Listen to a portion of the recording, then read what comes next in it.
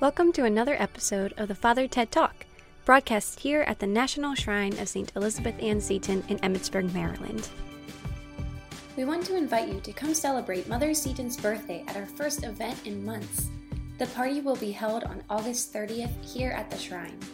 You can find more info at setonshrine.org. Now here's Father Ted. Today's gospel is about the church. Our Lord says that he's going to build one single church. He says he's going to use Peter as the foundation rock of that church. And he says he's going to give Peter the keys to the kingdom of that church, which is going to make him the prime minister of this kingdom, which is the church, as Jesus Christ is the king, with Peter as his prime minister holding the keys, as was the case in the Old Testament Davidic kingdom. Nowadays, the church is not a very popular notion. So it's important for us to recall that it's something that God decided upon. And you cannot ignore the church without ignoring Jesus Christ. In many ways, it seems like the church is on hard times nowadays. And it's not just the Catholic Church with the scandals that have broken over the last several years or decades, but also just belonging to a distinct religious group itself. That very notion, whether it's Catholic or Protestant, is going through hard times. There was this religious study that was done back in 2009, and it found that the persons or Christians specifically, without religious affiliation, so they don't belong to the Lutheran Church, the Methodist Church, they're not Presbyterians, so they have no religious affiliation, the number of Christians with no religious affiliation had doubled in the last 2 decades. And that's a pretty surprising number. Many people, we probably hear this all the time, they don't like the idea of the church. They prefer to go straight to God. They see religion, that's something bad, but spirituality is something good. So the church is unnecessary, but Jesus Christ is necessary. And so you hear things such as, love is about a relationship, not a religion. And they will go so far as to say that the religion actually gets in the way, it obstructs that relationship of love that we are all called to have with Jesus Christ. So we could find ourselves, or we could find other people at least, asking, why do we need a church? Is it really necessary that we have a church with bishops and a pope and the sacraments and the indulgences and the saints in order to get to Jesus Christ? Why couldn't Jesus just do it without that stuff? But we would do well to ponder those words of St. Paul from the second reading today, his magnificent exclamation of wonder. Oh, the depth and the wisdom and the knowledge of God! How inscrutable are his judgment, how unsearchable his ways! Who has known the mind of the Lord, or who has been his counselor? Basically, St. Paul is saying that God has plans that go way over our head. So we might not understand why Jesus Christ decided to start the church. We might not have done it ourselves if we were Jesus Christ, but we're not Jesus Christ. We are not God. And he who is decided that we would get to him by being a member of his church, a member of his kingdom. So if we want to stay close to Christ, if we want to have union with God, we need to stay close to that church which he created, which he founded. There's this professor by the name of Dr. Tim Gray. He teaches Bible studies. He's an exegete. He told the story about this mortgage professional that he had and that he was working with. And this man was telling him that he had left the church. And, they engaged in a conversation, and he explained that, I was simply not being fed in the church. And then he asked the question, isn't Jesus enough? Why do I need the church if I have Jesus Christ? And Dr. Gray, he responded by saying, that's a very good question. Now let me ask you another question. How can you say that you are loyal to the king, but you want nothing to do with his kingdom?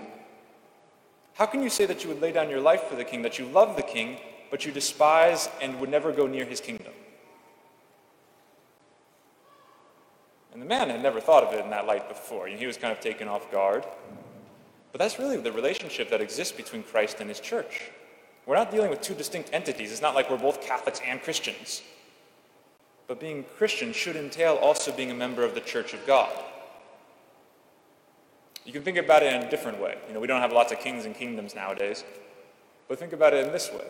The church is also known as the bride of Christ. It's a very common image that St. Paul uses in his letters, and it's something which also comes up in theology a lot. So Christ is to the church as a man is to his wife. They are united. They are one unity. You don't separate what God has put together. So if that's the case, if Christ is united to his church like a man to his wife, what happens when you reject the bride of Christ? What happens when you reject the church? Well, anybody who has a child who is married, just go ahead and try rejecting your children's spouse and see how your relationship with your children goes after that. It's not going to be a pleasant affair. There's a package deal. Dr. Gray, he told this other story about a friend of his wife's who was leaving the church, and he called this man, and they started talking, and he said, "Oh yes, she's very worried about me, but it's okay. I'm doing fine actually, because I'm leaving the church, but I still believe in Jesus Christ, so it's all okay." And so they decided to get together over coffee and to talk about it, and Dr. Gray said, he asked him, "So you're still devoted to Jesus?" And the man said, "Yeah, I wouldn't let him go." So you can see there, lots of people will say yes to Jesus, but no to the church. And Dr. Gray continued, "Great, so you're devoted to Jesus. Now, what was the focus of Jesus' teaching?" And the man started talking about love, and okay, that's true. Jesus did talk about love a lot. But the real center, the real heart of Jesus' teaching, like the thing Jesus talked about the most, was actually the kingdom. A couple of weeks ago, for 3 weeks in a row, we were reading Matthew chapter 13 in the Sunday Gospels. And there are 8 parables in Matthew chapter 13, and each and every single one of them is about the kingdom. The very first words of Jesus' public ministry that are recorded are, "Repent, for the kingdom of God is at hand." When he sent out the apostles to go preaching, he said, "Preach that the kingdom of God is at hand." This was something that was front and center for the ministry of Jesus Christ, the kingdom. Very often we're good at answering this question, why did Jesus Christ die? Most of us could probably give a good reason for why Jesus Christ died. He died in order to save us from our sins. That's the principal reason he became man. That was something he couldn't do if he was not man. That's not the entirety of it. That's not the only reason he became man. What if somebody were to ask you, why did Jesus Christ live? How would we respond to that question? What answer would we give if that question was put to us? Because it's clear from the Gospels that he had something more to do than simply die upon the cross, or to simply die.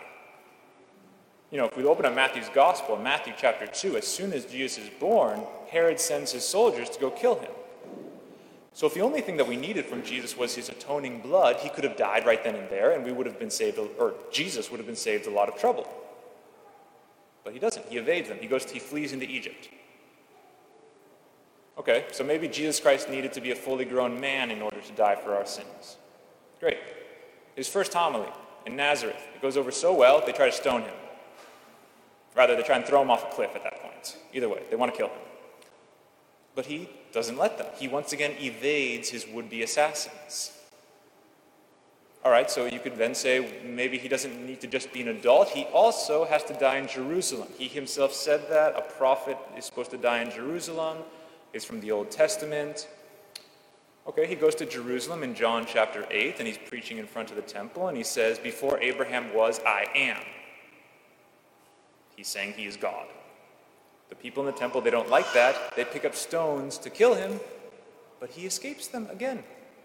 He's not ready to die yet. So he's constantly avoiding death and capture. If the only thing Jesus Christ had to do on earth was to die, it seems like he's procrastinating. But we know he had something more to do, something to accomplish before that death. He had to establish his church. He didn't just come to teach us. He didn't just come to heal people, his contemporaries. He didn't just come to die on the cross. This was the most important. But he also came to do something very important, essential, we would say, to establish a church that would be the boat of salvation for all of us.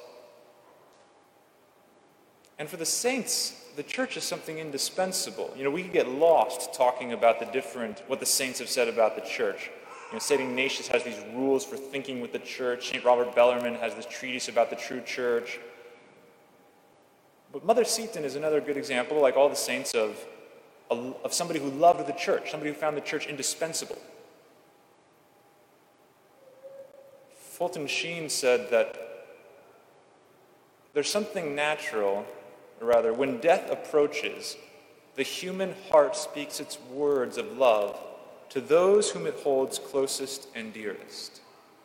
And so when Mother Seton's death approached, what words of love did she have for those who were closest and dearest to hers? Her dying words to her sisters of charity were, "Be daughters of the church. Be daughters of the church." That was what she wanted to leave as her legacy. It was just a reiteration of something she expressed during her life. She wrote, "I thank God for having made me a child of his church." Being a member of the church is a gift that we should help other people to experience. Now, at this point, we could ask ourselves a bunch of practical questions about, okay, how much do I love the church? How faithful am I to the church? Generic questions that we could often examine ourselves about. What is my relationship to the church? Do I support the church? Do I defend the church? But let's talk about something that's a little bit more applicable. Elections are coming up, November 3rd. Are we going to listen to what the church has to say when the time comes for us to vote? Are we going to adhere to the church's teachings when it comes to voting for a particular policy or candidate? Or are my allegiances to my political party stronger than my allegiances to the church? Who do I listen to more, the bishops, or do I listen to my favorite news outlet? Who do I trust more? True, the church is not going to ever tell us precisely who or what we're supposed to vote for, but it is very important for the church.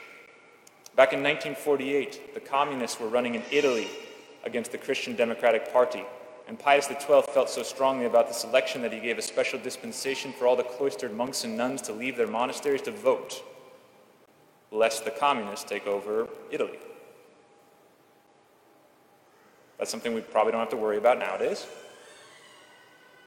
We don't have a lot of people in cloistered monasteries that are going to change the election. But it is a big deal. And it's true that, neither of the candidates in any race of any level are going to be saints. It's not as if you can vote for the saintly man. It's not like you're voting for Jesus Christ or the devil. It's not that clear. Neither of the candidates is a saint. But the fact that they're both imperfect, both individuals of any race are imperfect, does not mean they're the same thing. It's not as if, good people can disagree about this because they're both bad. There is a significant difference between candidates very often. Some issues are what the church calls non-negotiable. And we need to vote in accordance with those teachings of the church. But do we even know what the church says are non-negotiable issues? Do we even know what person it would be sinful for us to vote for? Because there is a sin of scandal or cooperation in evil if you vote in a particular way under certain circumstances. Like if you vote for somebody, for example, who says, I'm going to start the Holocaust.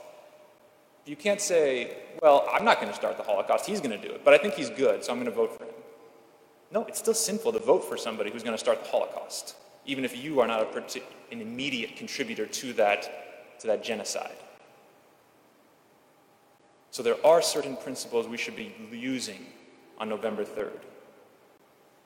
Are we going to look those up before November 3rd? Are we going to look up the U.S. Bishops' Catholic Voters Guide? Or EWTN put out one too. So in this Mass, where we give thanks to God for the gift of the church, let's ask for that knowledge and that humility to heed and adhere to the teachings of the church, even when it comes to our voting, so that the kingdom of Christ might be extended in our society.